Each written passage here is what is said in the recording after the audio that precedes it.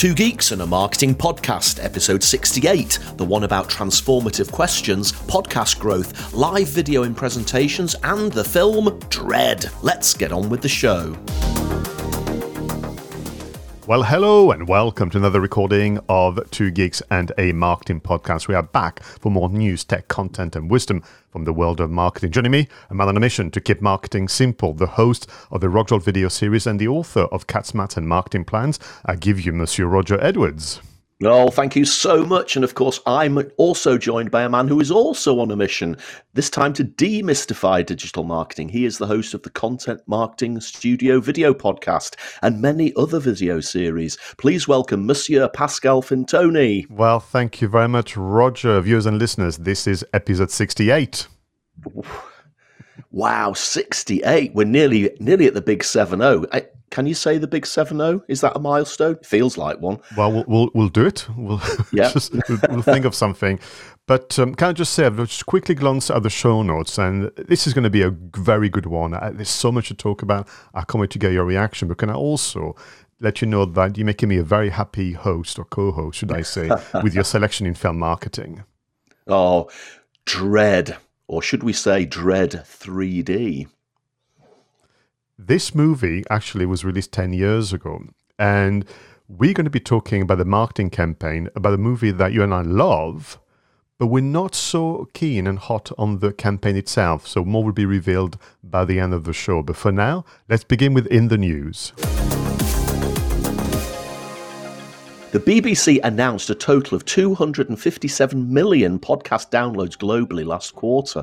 That would make it the third podcast producer in the world. Number 2 is NPR and number 1 is iHeartRadio. Well, according to LinkedIn, recruiters are having trouble finding marketers, Roger, with skills in digital strategy, omniture, link building, search advertising, and off-page SEO. And the fastest growing occupations are media coordinator, search manager, and social media coordinator. In the US, 81% of people are more concerned about their social privacy than they were last year, and 69% have deleted or thought of deleting a social media account because of recent social media data breaches. TikTok has been testing new features such as enabling users to create a digital character avatar based on a selfie, new group chats options, subscription tools, and of course, audio live streaming. The small screen is not always best, according to 2021 research by Website Builder Expert. Desktop e-commerce traffic has the lowest cart abandon rate and the highest conversion rate when compared to mobile phone traffic.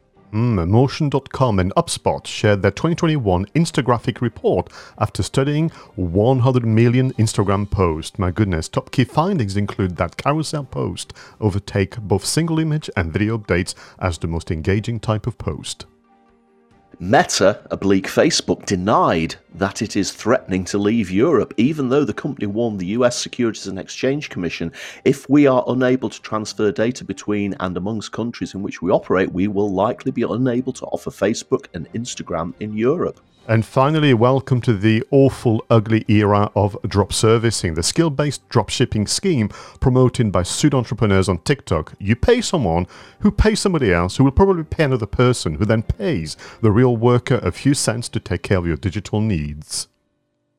My goodness. This is just awful. What is happening to our industry, Roger? There's quite a few interesting things there, there's always an undercurrent of bad stuff going on, isn't there? There's the dark side. I guess there's a dark side to every industry, but there seems to be a dark side to marketing as well. And I don't like reading that sort of thing. There's an element of it's just wrong. It's abuse in a way, isn't it? It's manipulation. It's using people. Don't like it. I don't like it. You have the two sides of the scale. On one hand, the customer who is being misled, potentially. And the other, this is bordering on digital slavery. And you're right. It's so hard to get people to pay attention to the cause of marketing without them rolling their eyes or throwing back at you their bad experience or the jargons. I was hosting a mini conference yesterday, Roger, and some of the stuff that the small businesses were retelling with regard to particularly SEO and social media services was just simply hair-raising. I'm thinking, what are you still being essentially sold this rubbish 20 years later. But on the subject of skills, I suppose, and employment, LinkedIn have done their study. Now, granted, it's probably more US-centric, although they do say it's global. Isn't that fascinating that people are having trouble to find marketers in strategy? Well, yes. I mean, it doesn't surprise me at all because, as we've said frequently on this podcast, we've lost the ability to do strategy. Everything has become so tactical, and there's nothing wrong with those tactics. Don't get me wrong. I'm not attacking the tactics. You need the tactics. The tactics will help you to succeed, but tactics never work without strategy, and we do seem to have lost the ability to do strategy as an industry. So I'm not actually surprised by these findings, but it points a very clear lesson that we've got to, as a profession, and we've got to, as an industry, we've got to rediscover the ability to do strategy so that those tactics that we love so much will have a chance of working. And what is interesting, if you look at the skills that people are struggling to find the right individuals, you've got the strategy mentioned, Omniture, which is all about analytics, link building, search advertising, and off-page SEO, which are all driven by an understanding of the audience and the audience behavior online. So you're back to that, which is the idea of, people can do the tactics, the hacks, and the apps, but once you start to have to be more strategic and actually have your information decision informed by audience data and intelligence, then the whole thing falls apart. Absolutely right, yeah. I thought was fascinating about your news item on desktop versus mobile. And that's not something that I've heard say before. If anything, we've heard the opposite, which is, listen, people are glued to their mobile phones. Mobile phones is the way to go. Be mobile phone first. All those sentences that people have been using, usually for the marketing of online marketing. But here we are. Now, I've just made a quick look, had a quick look at the article from Website Builder Expert. And really, it's not a small difference. So literally the conversion rate, when it comes to desktop versus mobile is, so vast, so different that we're talking about hundreds, if not thousands of pounds or dollars that you could be earning if you just give the same amount of attention to the desktop version than mobile. Yeah, it's interesting, actually. I was just thinking about I've been buying quite a few things on Amazon over the last few weeks, and I do find myself, I will browse Amazon on my mobile phone, but when I actually make the purchase, it's usually on the desktop. Now, I don't know whether that's intentional, but that's what I do. I will browse on the mobile, but I will buy on the desktop. So that's important news to be shared, and I will probably make a point of sharing that article individually on the socials. But let's close. We have to with Facebook or Meta doing the oiki-koiki in out in out. So early in the week, at the time of recording this podcast, the news, not Facebook officially, but everybody else saying we've come across this report published by Facebook to the US Securities and Exchange Commission saying, well, if we have to literally follow the rules of a particular country we operate in, let's say the UK, France, or Germany, where as the EU Commission is progressing, saying if you hold data, Rogers and Pascal's details, they have to be stored in the UK safely. They have to match, obviously, the requirement, and you're not permitted to transfer that data to the US. I don't have a problem with that. Sorry, George, go on. No, this is Facebook being belligerent, isn't it? And not wanting to follow the rules and saying to the world, we are so big now, we are bigger than any country, we're bigger than any group of countries, we're bigger than Europe in this instance. And it's a bit of saber rattling. And again, it's that sort of dark side of the world that we mentioned before. Zuckerberg has got this sort of megalomaniac streak to him, I'm sure. And I'm sorry, but they are businesses and they have to follow the rules. And they make masses and masses of money, billions and billions of dollars, pounds, whatever. And they probably don't pay as much tax as they should do. So the extra investment that is needed to follow the rules of the countries and sort the data out surely is not beyond them.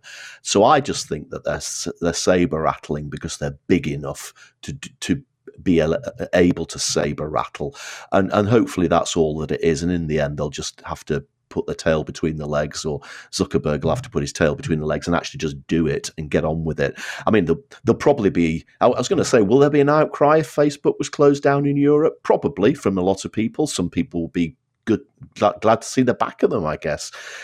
Maybe there'll be a bigger outcry about Instagram, if truth be told. But when you play brinkmanship, you've got to be prepared to follow through on your threats, I guess.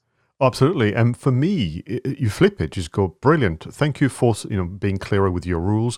Let us open data centers and, in fact, offer that service to others. There was a chance to turn this round. But you're right, Facebook seems to have this habit of just complaining first and doing the right thing later. Am I right in thinking that many, many months ago, we reported that Facebook was having a bit of a clash with the Australian government? And as far as I'm concerned, Facebook had to just go back home and just lick their wounds. Yep, I think that's exactly right. So, yeah, wouldn't it be better, as you say, if they just said, look, these are the rules. It's going to be a bit of a hassle for us, but we will do it because our customers are the most important things for us. Their privacy is the most important thing. Data protection is important, and we're going to do it. It's just that the rules are different in Europe, and it might take us a while. But no, they turn it into a great big battle, us against them. And yeah, okay, don't like it. No. So, Mark, if you're listening, Richard and Pascal can sort you out. Let's slow things down, if you don't mind, Roger, with the content spotlights. Yes. In this segment of the show, Roger and I surprise each other with a discovery from the interweb, an article, a podcast, a video that can help us reflect what it means to be a marketer in today's economy. So, Roger, what have you got for us today? Okay, I've got an article from Marketing Week, one of my favourite publications, written by my namesake, Helen Edwards. And this is an interesting article, actually, and I'll tell you a little bit of a backstory to this. I came across this article when I was doing research for something else, not this podcast. And I was having a conversation with one of the companies that I work with, Protection Review. I've mentioned them on the show a few times. They run a big financial services conference in the United Kingdom. And one of the conversations I was having with them this week was, why do people in the financial services industry, why do companies just seem to do the same stuff? They just do the same stuff over and over again. It goes back to that misquoted Einstein quote, doesn't it? That it's madness to think if you carry on doing the same things that you'll get different outcomes. But it does tend to happen in the financial services industry. And we were thinking, is there an angle that we could feed into a future conference or into a future webinar? So I started doing a little bit of research about it. And this article from Helen absolutely hit the nail on the head for me. And it's a really short article, but the heading is Marketing's Transformative Questions Don't Start with How. And the byline is, marketers are often preoccupied with practical challenges, but also need to address questions of vision that start with why and what if.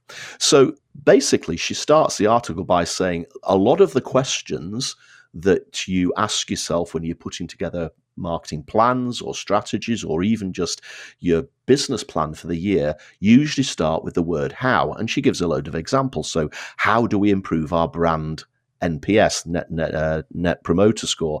How can we drill down for deeper customer insights? How can we reactivate lapsed direct-to-consumer customers? How do we ensure we maintain our price premium? How do we motivate the agency to greater heights? How do we create more customer loyalty? How do we launch a new product? See where I'm going with this, Pascal? And what she's saying is that when you just use the words how, you're effectively saying that the status quo is okay, and that everything that you're trying to do assumes that the things that are in place are absolutely fine. And that's why this article really resonated when I was thinking about the Protection Review problem, is that we were saying, why does everybody just have the same products and they do the same sort of marketing and they do the same sort of campaigns? And the answer is because they don't want to change the status quo. They just want to carry on doing what they're doing with their products, with their marketing, but they assume that the structure of the products, the structure of the industry, or the customer needs don't change.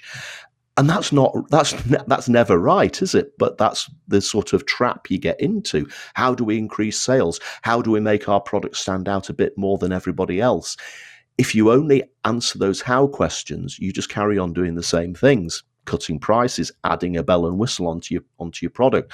What Helen asks us to do now is to go back to all of those questions that she's come up with there, and instead of saying how, you actually have to go and say why. Why do we want to improve our net promoter score? Now, the answer might be because we want to appear high in the charts. We don't want to get negative reviews, whatever it is. But the answer might be that that's not an important metric for us. How do we how do we develop a better product? Instead of saying that, you say, why do we want to build a better product? Now, the answer might be, actually, we're adding a bell and whistle to the policy, not because it meets a customer need, but because we want an extra bell and whistle so that we've got something to knock the competition with. And whilst that will give us an advantage, it's not actually a customer advantage. So when you sort of say why, it then encourages you to challenge the status quo. And if you do find something that you want to challenge, the next stage is to say, what if? So instead of why, how do we add a bell and whistle to the product? Say, why do we want to add it? Well, if it's all about just appearing better in league tables, you might then say, what if we didn't bother about the league tables and actually built the product purely to meet the customer need? See where I'm going with this? It's much easier to challenge the status quo when you just change the way that you question what you're doing. And so many of us, and Pascal, I do this all the time. How do I increase my business? How do I get more customers? How can I improve my website? You've got to sit back and say, why do I want to do these things? And see if you can then go the step further and say, what if I change this? What if we abandon the way we do things and go for something totally different? And the rest of the article really just goes through that process that you would go through. And, it's difficult, as we've always said. There's a certain safety and a certain comfort in just doing what you've always done. But these are the sort of simple framing questions that you can use to completely change things and completely look at things in a different way. Now, she's not saying that you should stop doing the how questions as well, because, of course, yes, you do need to increase sales. You do need to get better outcomes for your customers. But if you only ask the how questions, it's likely that the fundamentals will never change. Thank you so much for that. Funny enough, I didn't know where this was going, because I was thinking, okay, well, if it's not how, then what is it? And I thought about a number of things. I must confess, why kind of went through my mind for a fleeting moment, but I thought, maybe actually, forgive me, it's more complex or something. And actually, we should celebrate this, the fact that it is as simple yet as powerful as that. It reminds me a bit of what you and I would have said about, trying to run a PR story, starting with the why and all those things. But you're right, I think it's going back to our earlier conversation with In the News, this kind of never-ending quest for efficiency and productivity. So we want to know how to do more tweets. We want to know how to get more followers. We want to know how to get more traffic on the website, which is, I think, is a fair question, and you and I get it all the time. But if you could at least be started, if not supplemented, with why do you want more traffic to your website? And, what are we going to do for those lovely visitors, as opposed to just, that kind of, I know I sometimes tire of, particularly if I'm a kind of a guest or a witness at a marketing meeting where an agency comes along and they produce a slide with a dashboard with the traffic lights and so on. And it's all a bunch of numbers and conversion rates and so on. And I observe the behavior, the body language of my customers, and either they are bored, or either they're not sure what to make of the data. They used to say, how do I, as a business owner, then move to the next point, which is to make a decision about what to change, what to keep, what to essentially let go. Because you can't do that when they just have rows and kind of columns of data and more. But for me, that's where the agency missed a point, which is to actually challenge the customer and say, so tell me again, why do you want to do this? Because we can report on that, we can let you know about what has happened. But if we want to look into the future, then what is it that you want to achieve? Why do you want to achieve it? And then we can look at the better ways to go about it. My concern is to close on that, and it's not the term that I like to use particularly. I'm concerned, but it's this idea of the marketing division, the marketing discipline, just being reduced again to doers. Because that's what the how question is all about, isn't it? How to do something better, cheaper, God forbid, then you then move into your drop servicing news item then.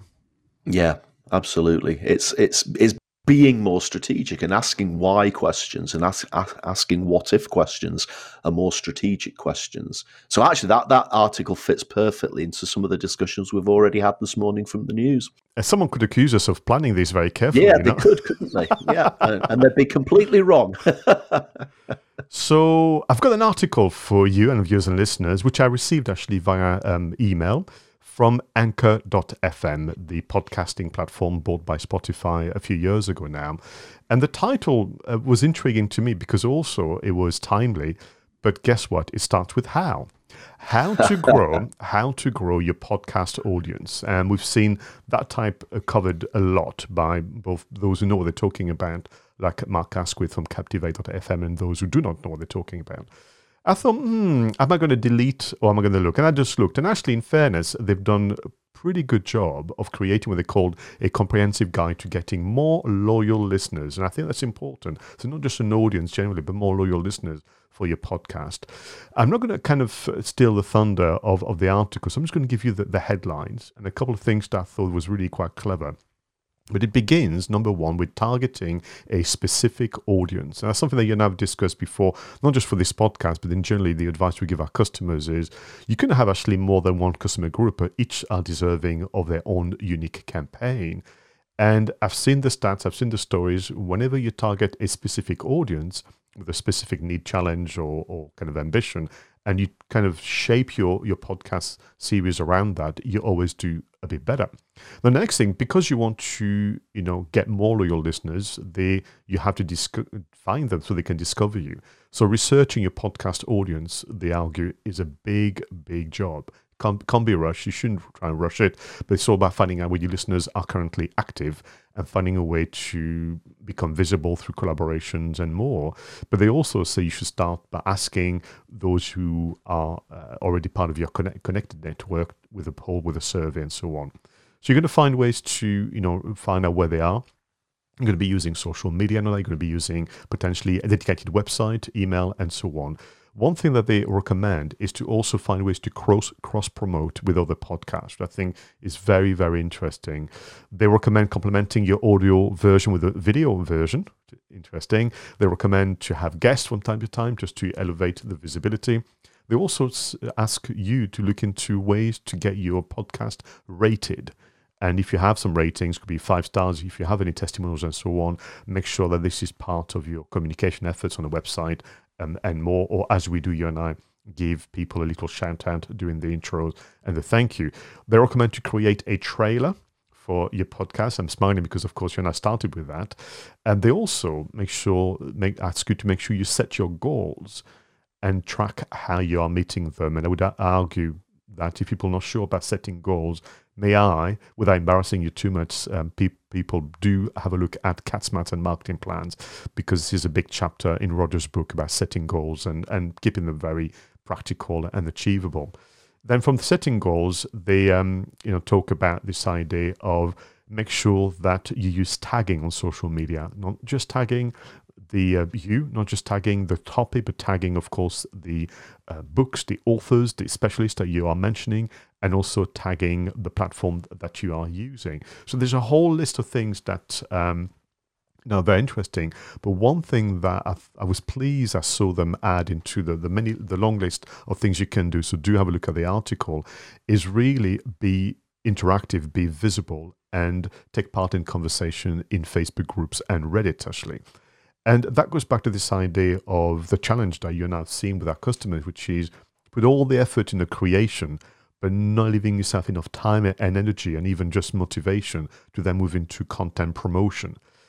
And yesterday, as mentioned, I was hosting a mini conference. And for me, for the first time ever, I went to see the organizers and said, would you mind if I mention my podcast with Roger as part of the deliveries? I said, it's not going to be weird. It will be part of the narrative and the storytelling. It'll work well. But here I am in front of an audience, and for the first time since we've started Two Geeks and Martin podcast, I mentioned it. And therefore, I do think that in addition to have a good system and using the interweb, as I call it, most fondly, we mustn't forget that every interaction, every individual that we bump into, a quick mention of the podcast could actually make a huge difference. There's a lot of really good stuff in there, Pascal. And yesterday I put out an episode of my podcast, the Marketing and Finance podcast, and I tend to do what we do with Two Geeks is there'll be a tweet. The tweet goes out at around the time that the podcast goes live, which is Thursdays at 10 a.m.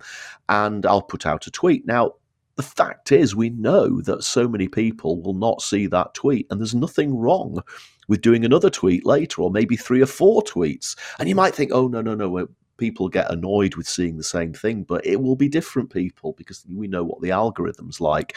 So I think sometimes you're absolutely right. We publish something, we tweet it, we send it to our email list, we do a few other things, and then we just get into that mindset of let's get on to the next episode, or let's get on to the next article, or whatever it is. But actually, we really do need to keep hammering the stuff that we've got out there. And I'm sitting here looking at myself almost here and saying, you don't do this yourself enough. Even though you're telling other people to do it, I need to be reminded to do it as well. For me, what I like about the Content Spotlight as a segment and some of the article that we come across, they make for a perfect meeting agenda. You could just imagine having a meeting using your article about, okay, let's sit back for a bit and ask the why as opposed to the how. Or for others, and in fact, that checklist could be used for a blog series as well as a video series, not just a podcast from Anchor. But this idea of let's sit down, everyone, and literally read the article. It will take you 10 minutes, and then let's discuss it, because that's what we need, all of us, is a nudge in the right direction. Excellent. Well, listen, we've been talking about Anchor.fm tweets and more, so this is time for Marketing Tech and Apps. So, Roger, what have you found that can make life easier as a content creator and marketer? Well, Pascal, I have to say that there's another backstory to this one as well, if you'll just forgive me for giving you that little bit of background. I tend to use an iPad Pro as one of my main work devices, and I've had this iPad Pro for probably about 6 or 7 years, and recently I've noticed the battery life was just lousy. I get up in the morning, and by the time I've read the headlines from the newspapers on the iPad, it was down to about 50%. So I had to actually get myself a new one, and I've got this brand new iPad Pro, and it's fantastic. The battery only goes down about 5% in 6 hours. It's great. But of course, when you get a new iPad, there are certain things that are included within the bundle of apps that I've previously either deleted or forgotten about. And one of these was the good old Apple alternative to PowerPoint, which is called Apple Keynote, which is an app which I very rarely, if ever, use. I think I probably did delete it from the old iPad or put it in a folder somewhere and forgot about it. But it made me have another look at it. And I came across this absolutely remarkable feature that Apple Keynote has, which then got me onto YouTube looking at videos as to how to use this. And once I watched a few of these videos and saw how these other content creators were absolutely freaking out about this, I realized just how incredibly powerful it is. And it's simply the ability to put yourself live into the PowerPoint, into the Keynote slide. Now, as with PowerPoint, Keynote allows you to draw shapes, you can put text boxes, you can put headings. This is simply saying this box, and you just stretch the box in any way, shape you want. It can be whatever shape you want it, big, small, whatever. It could be the entire screen. What is in that screen will be what is on the camera of the iPhone or the Mac or whatever you're using. And basically it's been made for people who are doing presentations over Zoom, who don't want to have that awful scenario where you've got a load of slides and you appear in the top right corner as a little postage stamp sized you. This allows you to effectively appear full screen in your slides, or a small circle or a small square or a star or whatever it is, and you can move yourself about depending upon the other graphics that you're using. Now, that's the primary aim of this, is for making Zoom presentations and Teams and whatever a lot more professional. But what the YouTubers are saying, and of course this is absolutely brilliant, is that this is a fabulous way to make your actual videos that you're doing for YouTube better. Because what you can do, if you haven't got the Adobe Premiere Pros or your Final Cut Pros or all of these fabulous gizmos, you can actually just build yourself a little presentation with a few points on it, and you can record yourself just like you would do, not on Zoom or anything like that, but just record yourself delivering that presentation. The camera will put you into the slides where you've put yourself either full screen, a little box, a little circle. And then you've got yourself a really professional looking video with graphics that can fade in, fade out, all the transitions that you've got with Keynote. Text coming in, other videos, whatever you want to do, and literally, you can record it live, and it can become something so much more professional without all that messing about with post-production and doing things with complicated editing software. So if you're on the go, if you're out and about, and you suddenly had a great idea, I want to do a quick LinkedIn Live, or I want to do a quick Facebook Live, you could rustle up yourself a couple of slides, effectively record yourself delivering that presentation with yourself in the slides, and then upload it. Bob's your uncle. Looks absolutely fantastic. And you can do it. You can stream it live, or you can just record it and replay it later. This has absolutely blown me away. Now, I could probably actually have just talked about that today, Pascal. That was such a revelation to me. But then I've also been doing some work this week where somebody wanted me to chop up a video of a bigger presentation into sound bites, and I did that using Adobe Premiere Pro, as you would expect. But I also came across another app which is called Pictostory, Pik2Story, Pictostory, which effectively does that for you. And you can go through the video and say, I want that bit, I want that bit, I want that bit, press a button, and it does it all for you and creates sound bites. So my main thing, as you can tell today, was this remarkable revelation of something in Apple Keynote, which I didn't even know exists, but I think is absolutely mind-blowing. Your excitement is like palpable. It's just, but you're right, and isn't it fascinating? This segment is all about making life easier as a content creator and marketer, whereby all the barriers are being removed one by one, slowly but surely, whether it's cost, whether it's just complexity or whatever, and you're left with your creativity as the number one kind of asset to nurture. Mm-hmm. And whilst you've been very kind about time, and you just gave a quick summary of Pictostory, I think I will also check that one myself. And I'm curious, and I wonder if the what you've described for Keynote will be available on a MacBook. Again, I suppose because of history, I'm kind of wedded to PowerPoint, but I should pay some attention to what is possible. Now, no, it's definitely available on the MacBook. In fact, wow, some of the videos that I watched on YouTube, they were specifically demonstrating how to do it on a MacBook as opposed to doing it on a mobile phone or on an iPad. So it's definitely available across the range within the Apple ecosphere. So excited, because I've been learning how to use Ecamm Live better to do what you just described, but that seems even easier to do.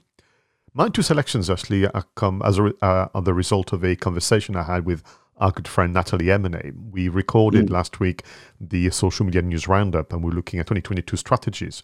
And one of the strategies he recommended was to find ways where it's relevant and, of course, it makes sense, logical for you to do so, to connect and link with events, business events, sporting events, entertainment events, live event, in and around, those international days and that kind of things. So Twitter has released their 2022 events calendar app. So it's a web app, you have to go on the internet. And they call it the 2022 marketing calendar. And what they've done is listed for you across the next 12 months all the major big events, sporting event, conferences, and more that you should know about. So what you do is you go in, you can choose to either look at global events whereby they have a global audience, or you can even target a specific country, which I thought was very, very interesting. Kind of thing. I wonder what happens in Spain if you're an exporter, what's going to happen, particularly in France and so on.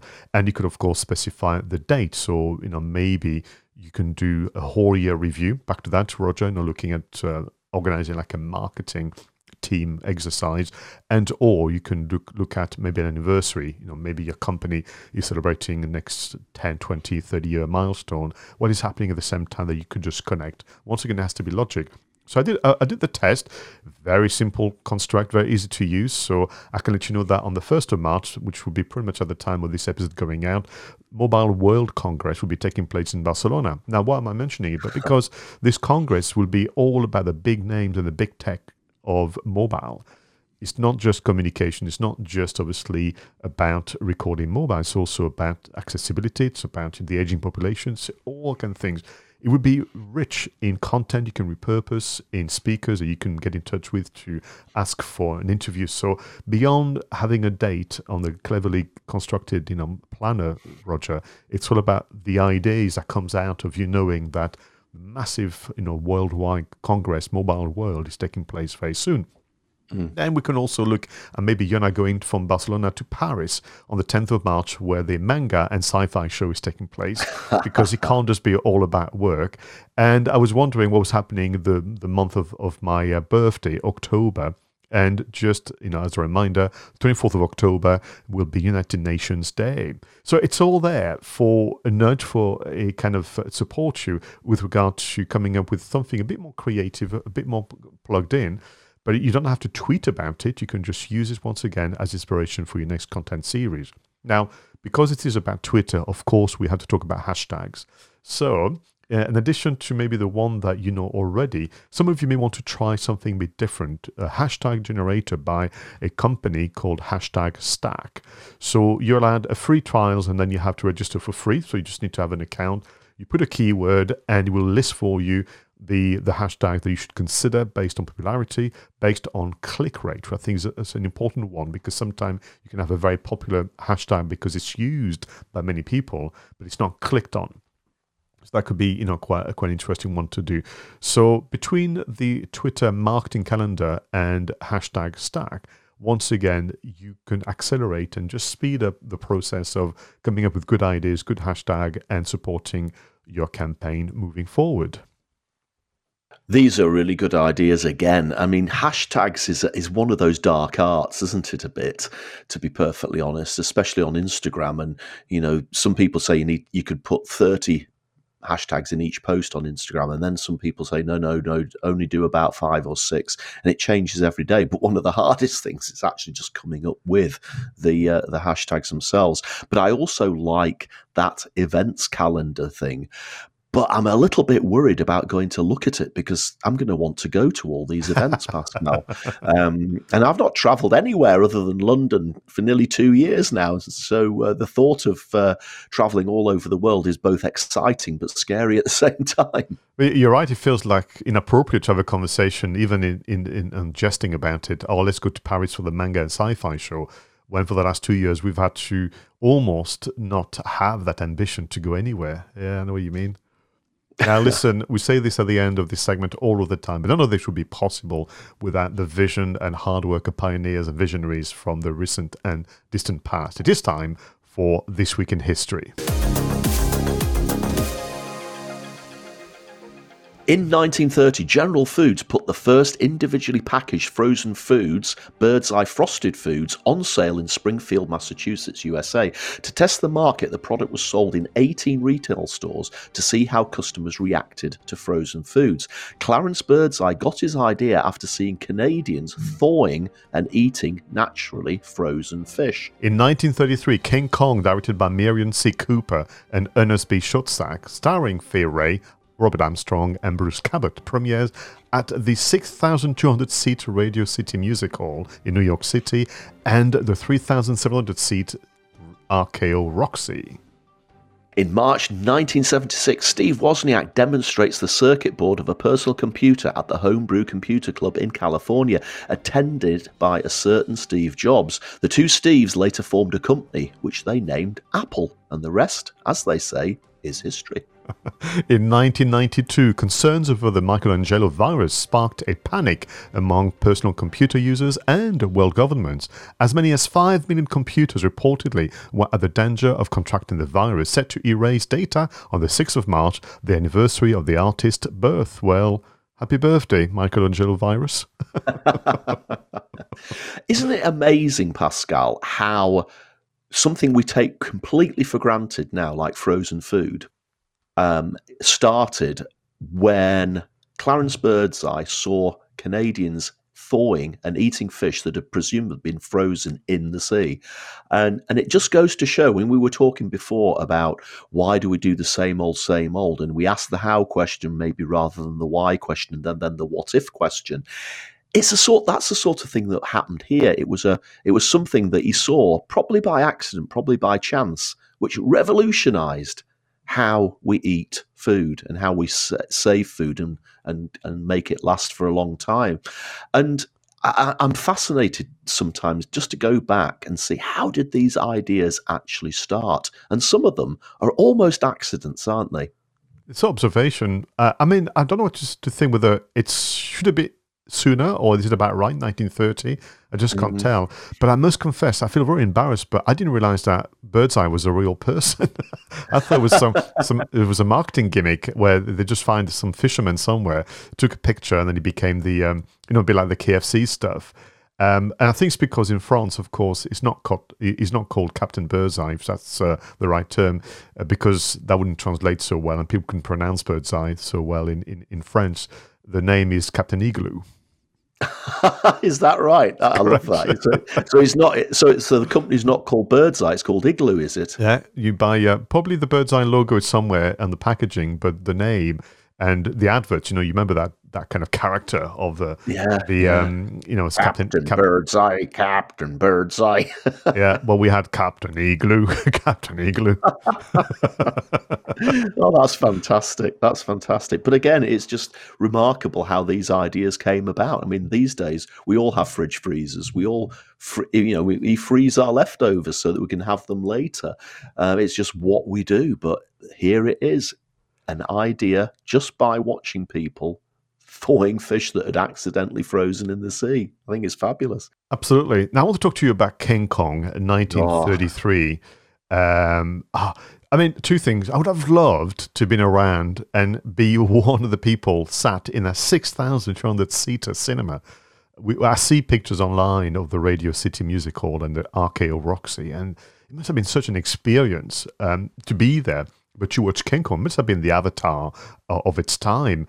But the reason why King Kong feels important to me, I think I first saw it on TV, on French TV, and it scared me a lot. Like as a young child, the story just scared me, and the animation. And I think we also saw the full version because, little trivia, when it went out to the cinema, they cut many scenes that were deemed to be too violent, too scary. But of course, for TV, they were reintroduced. So you saw people being eaten by the dinosaurs or bitten and squashed by King Kong. Yeah, I mean, I remember being equally scared by the original King Kong. And if you think about it, it's nearly 100 years old, 90 years old, and the special effects were remarkable for the time a lot of it was stop motion animation, wasn't it? It may have been one of the first films that Ray Harryhausen did, and he was very famous for stop motion animation. But the intricate detail that they went into to create that ape and make it move frame by frame, and the dinosaurs and all of those monsters. And I remember when Peter Jackson remade King Kong a few years back, he introduced a scene which was actually deleted from the original in 1993, and that's where they fall right down into the bottom of a valley. And you know where I'm going with this. They get attacked by a load of insects, and there's a really quite scary scene where one of the insects basically covers the head of this guy, and he's struggling, and it's really, really quite brutal. But you can, if you search, you can actually find some of the original footage from that scene from the 1933 version. Somebody's actually gone to the trouble of trying to reconstruct it. And it's actually pretty similar to what Peter Jackson did nearly 80 years later. And it's just remarkable to see how filmmaking techniques and special effects have changed over that time. So then years later, for me, I saw it again at my comprehensive school's movie club. Oh, yes, I was already hooked in movies. So these were the days of proper movie clubs where you had to order the prints, and those prints would be played through a projector.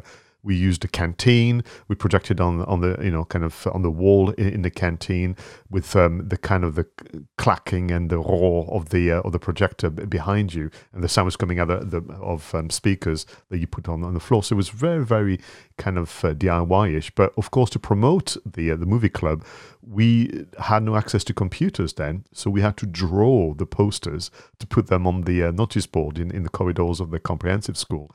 And I was fired from that job because essentially I can't draw. That's a lovely story. And it still scared me the second time, even as a teenager, watching King Kong. All right, let's get back into the present, Roger, with the creators' shout-outs. All right, Roger, so who is under the spotlight this week for you? This week I'm going to give a shout out for a gentleman called Martin Bamford. Now, there's another financial services link to this shout out. I've known Martin for many, many years, and back in the day, he was a financial advisor. In fact, worked and led for a time a company called Informed Choice down south, just outside London. And he was one of the first people in the financial services industry, a bit like me, I guess, to embrace content marketing. He launched a podcast called the Informed Choice Podcast many, many years ago, and he's played around with video, he's written a book, and all sorts of other interesting content things. And the reason I'm giving him a shout out is because he's an example of somebody who's gone from being a financial advisor to now effectively become a full-time content creator by launching his own content agency, which is called Bear Content. So it's very unusual actually to find somebody who makes such a complete career move based upon a passion. But I guess it sort of happened to me. I was in big corporate, and big corporate was tied up with bureaucracy and didn't want to explore video and didn't want to explore content. So I ended up leaving to become a consultant to help people with it. And Martin has been this financial advisor, but has embraced content and seen how powerful and exciting it can be, and has effectively taken the decision to take his career down that path. Now, he still does work for the Informed Choice. He still does a podcast for them. He still works for them as a director of education. But I just love the fact that something like content marketing has become such a passion that he's gone on to create his own agency. So well done, Martin. And we still need to have that beer, but hopefully now that the pandemic is probably fading away, it probably won't be too long in the future that we get to achieve that. Super. Thanks very much for this inclusion. So for me, this is a return of someone that we gave a shout out to, perhaps in the early stages of our podcast production. Ian Anderson Gray, live video consultant and trainer, the host of the Confident Live Marketing Podcast. And now, which is the reason why I wanted to invite Ian Anderson Gray back on the shout out, is now the creator of the live video tool comparison. Now, Ian is kind of my go-to guy. Now, if I have a questions or I wonder what to do about my live streaming, I ask myself the question, what would Ian do? And for the last few years, I'm going to say, I'm sure you'll agree, Roger, it's been tireless in his approach to information, to education. He's got a blog series going, he's got a podcast series, he's investigating many, many facets of live streaming, but also building your confidence, approaching the tech in a very simple way, and putting all the effort in bringing value to your community. So this live video tool comparison is like this addition to already a wealth of information. So it's like an online questionnaire that takes you through your own reflection and desires about live streaming. And importantly, Roger, it starts with a question, why do you want to live stream, and what would be your primary reason for streaming? So you have to choose, and then from there you have to say with the questions about, how easy do you want the tools to be? What is your preference? What is the max resolution you'd like to be streaming in? So it's using those early questions to already kind of filter out something between 20 and 30 different options, which is quite something. Then it's going to go into the details of your live video features, the quality, the privacy. Do you want guests? Do you want to do it on your own? Do you want to share your screen? Do you want to be scheduling? What about the layout of the scenes? So it's almost giving you, in the process, highlights about what is possible with live streaming, which I think is very, very important. And at the end, it will give you his recommendation. And then from there, you can then go into his vast, vast resources of blog articles and video reviews to inform yourself more with the shortlist. And I have to tell you, I think it was an inspiration, and for me, kind of making me challenge myself, thinking, what could I do with my own customers to help them just shortlist the essentials, as opposed to just being overwhelmed by the number of options they have available to them. So here we go, Ian Anderson Gray for the live video tool comparison. Oh, great shout out. I mean, funnily enough, Pascal, Ian was one of the first people in the content marketing industry that I actually met. I met him before I met you. I met him before I met the likes of Chris Ducker and Chris Marr and people like that. We had a video conversation over Zoom many years ago, and obviously kept in touch since. And it's always good to see Ian out there doing what he does so well. And I always have a slight giggle to myself as well, because Ian Anderson, without the grey at the end of it, is the lead singer of one of my favourite groups, Jethro Tull, who coincidentally have just relaunched their first album in nearly 20 years. So every time I see Ian Anderson Gray, I always have that momentary Jethro Tull moment before I realise it's actually Ian Anderson Gray as opposed to Ian Anderson. And of course, Ian Anderson Gray is a classically trained singer, and absolutely shares some of his snippets online as well. But listen, let's move on from live streaming, small screen, to the very large screen with film marketing.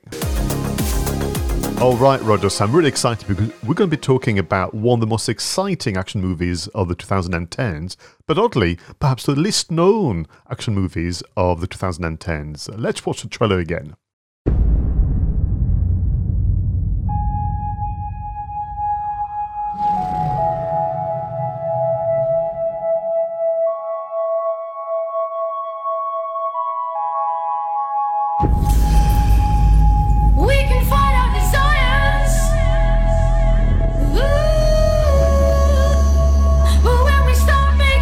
Makes the brain feel as if time is passing at 1% its normal speed.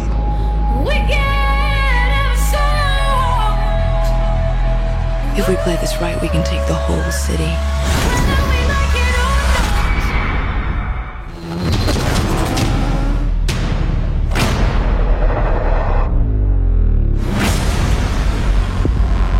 $800 million people living in the ruin of the old world. Only one thing fighting for order in the chaos. The men and women of the Hall of Justice.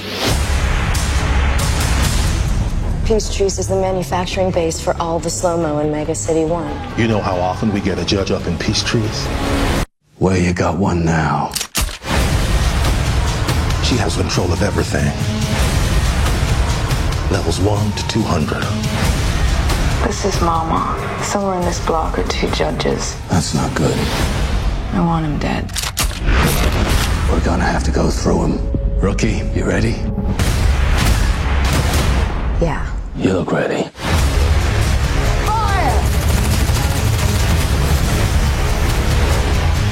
Judgment time. Let's finish this. Law is not the law. I'm the law.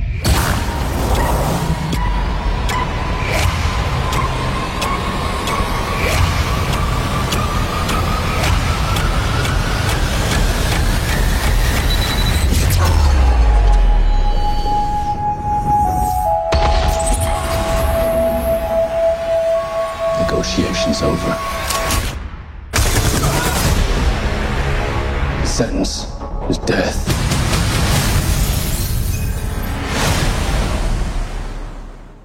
Wow. I remember I went to the movies with my friend Paul to see this, and we absolutely loved it. Yeah, I mean, Judge Dredd. It was actually called Dredd, isn't it? I've been a fan of the comic Judge Dredd in 2000 AD, in 2000 AD since it was launched in 1977. You know, I remember my dad buying me the first edition of 2000 AD in 1977. It cost about 6p, and it came with a little almost frisbee thing called a space spinner, which was absolutely incredible to play with. And Judge Dredd was launched in the second edition the week after that, and pretty much has appeared in every issue since 1977 to today. And there was a film of Judge Dredd made back in 1995 starring Sylvester Stallone, and it was not a very good film. It didn't really capture the essence of the comic strip at all. Whereas this film, Dredd, which was made in 2012, absolutely nailed the character in my eyes, nailed the atmosphere of the futuristic city, nailed the way that the criminals interact with the judges and the special effects and the violence. And yes, it's absolutely amazing film, but unfortunately, it really didn't do very well at the box office at all. And a lot of people point to the marketing of the film as being really poor. And I have to say, one of the things that people say is that the trailer wasn't very good. And whilst I get excited watching that trailer just now, Pascal, actually, it doesn't really sell the movie about being about this futuristic cop. The first at least minute and a half of that trailer is all about the protagonist, the criminal. We don't really see Dredd until towards the end of the trailer, and somebody just casually watching that trailer might not have been sucked in enough to actually go and see the film themselves. Yeah, now we're going to talk about the marketing, because it feels very odd for me to be talking about a movie that I really, really like. And this is like the 10th year anniversary. So it feels like there should be an event at some stage. This is something that I would go back to at least once a year, because once again, when I was at the cinema, and I would agree with you, even then I realized this has been very modestly promoted, unless you're a hardcore fan of the genre. And can I just say as well, you know, isn't that exciting that the UK had this sci-fi magazine in a kind of format and storytelling format that usually dominated by the US? But so yeah. I was sat there thinking, this is incredibly put together, and they respected, you know, the law of the judges, did so many things right, and it didn't receive the just, you know, kind of return on effort and investment by a wider audience. And therefore, it's odd for me to say I love this film, but by gum, this marketing campaign is a little embarrassing. Yeah, and maybe one of the things is, I mean, 2000 AD has been a phenomenally successful magazine in the United Kingdom for close to 50 years now. But unlike Marvel Comics and unlike DC Comics, I don't think it's got that worldwide audience. And yes, in the UK, we all know who Judge Dredd is, and we all know 2000 AD. But I think that that's probably one of the reasons, unlike the Marvel movies with their 10 times the size of budgets and the DC movies with their 10 times the size of the budgets, the marketing budget for Dredd was nowhere near as big as that. And maybe it's just too much of a cult comic. And they didn't they pandered maybe to the fans of Dredd, to the fans of Judge Dredd. So people like you and I are thinking, "Wow, this is so faithful to the comic strip. It's so good." But maybe they should have taken it and tried to get in those people who don't know who Judge Dredd is, and have never heard of the 2000 AD magazine. I would agree. It's not impossible to introduce an unknown character to mainstream. It's done countless number of times. But that's what I mean to you. It feels almost as though you and I should have been involved yet again. Can we go back, jump in the TARDIS or the DeLorean and go back in time and speak to the producer saying, if you've done a SWOT analysis, you would know that you were up against quite a lot, that summer 2012. I know you've done the research, but there were some serious blockbusters going on. The SWOT analysis would tell you that this is a UK/European, kind of flavored universe and character. So your marketing campaign has to be adjusted accordingly. And it feels to me as though they did the one trailer, which I would agree didn't do enough to even sell the concept of the judges, of crime and punishment, with everything that comes with it. And the poster, which got really criticized by the fans, is a cross between essentially Dark Knight and The Raid, which was also a movie that came out a few years later, because there was a whole relationship with trying to get into the tower and get to the top to catch the baddie. So I think also there was some kind of just enough effort in the marketing, and I think that they paid a heavy price for that. Yeah, and I mean, interestingly, going back to the Sylvester Stallone film from 1995, that was criticised because apart from the very early scenes in the film, Stallone took off his helmet, and for the rest of the film, he was Sylvester Stallone playing Judge Dredd. Now, in the comic, Judge Dredd has never taken his helmet off. It's just what is underneath Judge Dredd's helmet? What does he look like? It's always been that mysterious thing. And I remember in the publicity of Dredd, the star of the film, Carl Urban, was saying, "I'm not taking my helmet off in this film. You never get to see my face." That's more faithful to Judge Dredd. But ironically, that could be one of the reasons why it failed to suck in the people who weren't aware of the character. Because, I mean, we all know who Carl Urban is. He played Dr. McCoy in the Star Trek reboots, and he's a great actor, and his comic timing was great, and his facial expressions, obviously, from the fact that he had this helmet on, can carry the entire character.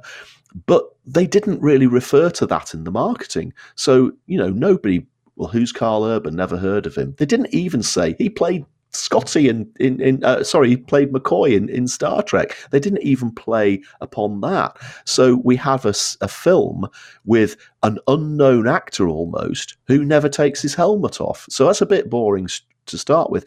And his co-star who played Judge Anderson, again, relative unknown. And yes, Lena Headey was in it, and she played Cersei Lannister in Game of Thrones. But this was at the time when I think Game of Thrones would have been in maybe season 1 or maybe season 2 or 3, I guess. But she hadn't really gone on to that global fame of being Cersei Lannister, so they probably didn't even know who she was. So they didn't play to any of these things in the poster or in the trailer that we've just watched. So again, people thinking, I don't know any of these people. Why should I go to the cinema to see it? Do you know, the more I'm listening to you, the more I realize what a bad marketing campaign. And I feel terrible saying that. Frankly, who are we? Because once again, we were not in the meetings. We didn't know what the limitations were. But there are some essentials that we've covered now in the part of, well, actually, if I'm not mistaken, this is our 65th film marketing campaign we are reviewing, Roger. And the essentials of, SWOT analysis, again, if I may use that gimmick, it's not a gimmick, listen to me, but, the principle of what are our strengths, where the strengths are, and we need to lead on the assets. So Carl Urban, people know him from maybe Aelmir, from Lord of the Rings, from the Chronicles of Riddick, for the Bourne Supremacy, was such a good baddie. Doom, Out of the Blue, Pathfinder, Star Trek, you mentioned Red. And then you had, obviously, Lena Headey, from The Cave, absolutely great horror film. Brothers Grimm, wonderful. 300, the Sarah Connor Chronicles. All you had to do was say that. Do you know what I mean? Just say it on the trailer, just say it in the poster. You should have done like all the other films, some character spotlights on social media, because by then, it's begin, have some behind the scenes stuff on YouTube. There were so many things. And back to this idea of budget, I tell you what, let the fans do it then. Literally do an official website, give all the assets to the fans, because frankly, everybody around the world who's been reading the 2000 AD would have done reviews. They've been all over the podcasts and so on. So leaning on the network as well, as we've seen people do, actually, like Peter Jackson, our very first film marketing. Oh my God, the more I listen to you, the more I realise this is terrible. Well, and I mean, let's be fair to them. Some of the stuff they did do was good. I mean, they did put together an advertising site. It actually only came out a month before the film, which is probably a problem in itself. But it was called Dread Report. It was satirising Drudge Report. But it was in context. So the video was condemning the use of slow-mo, the drug that's used in the film, and they also published a tie-in comic, obviously drawn artwork, with the backstory of Mama, the character played by Lena Headey, and why she became this big drug dealer in Mega City 1, and that is absolutely great content, but it was again targeted at the hardcore fans. Now, your average man on the street who probably would have enjoyed Judge Dredd for the exciting film it was, is probably not going to go and buy a comic that explains the backstory of one of the characters in the film that he's vaguely heard about. So again, whilst I applaud this piece of artwork, this backstory comic that they put together, it didn't pander to the right audiences, or they should have done something else to bring in the people who didn't really know the backstories. For me, what's interesting is back to this idea of the audience. You could have had mini campaigns targeting the big fans, or could I ask? I don't want to kind of break your heart, but have you kept that copy of 2000 AD? Oh, do you know what, Pascal? It's one of the biggest regrets. I had every single issue from number 1 all the way through to about 1,200.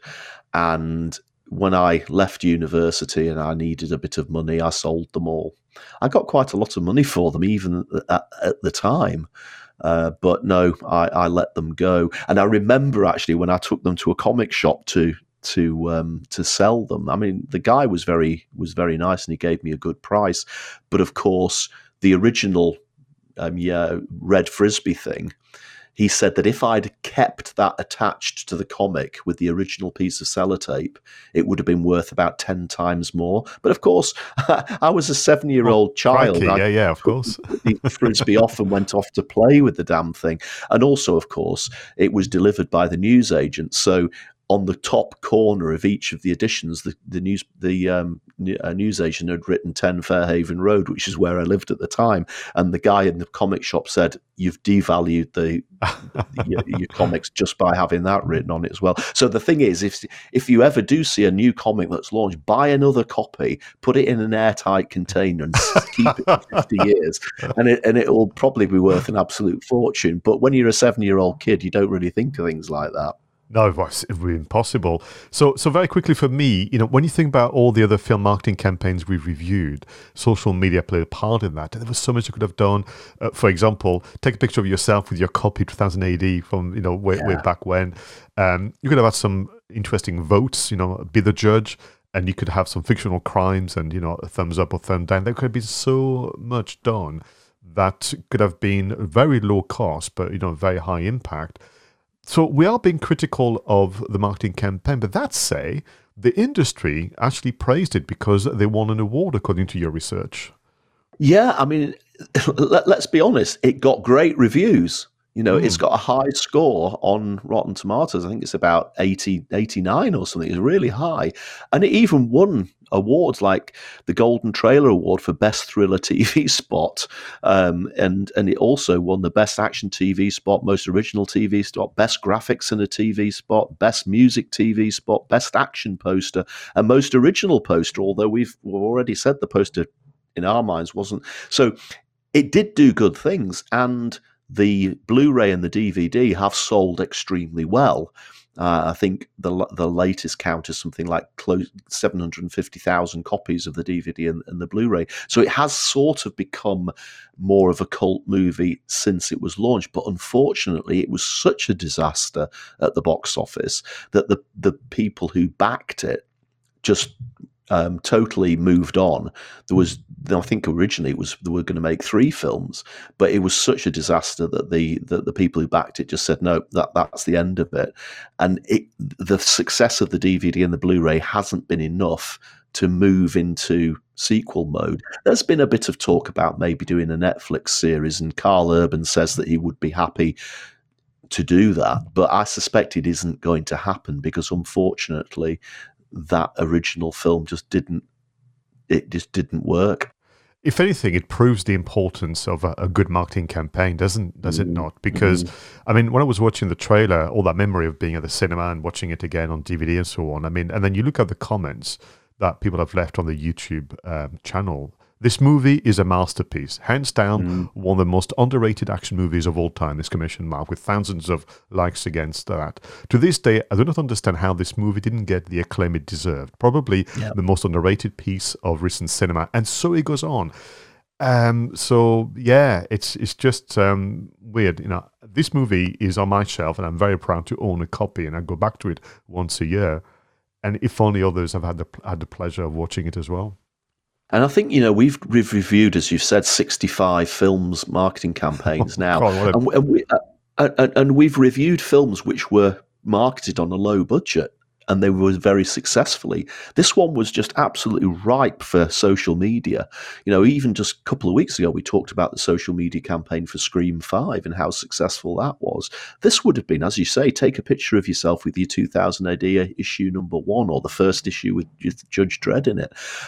It could have worked. They could have got that fan base to make it work to a wider audience. But I guess we learn the lessons of history, and hopefully we can move on from those lessons. Well, thank you so much. Once again, it was your suggestion to go for Dredd. So Roger sent me a message on Messenger, what about Dredd? And I replied within milliseconds. Perfect. 3 exclamation marks.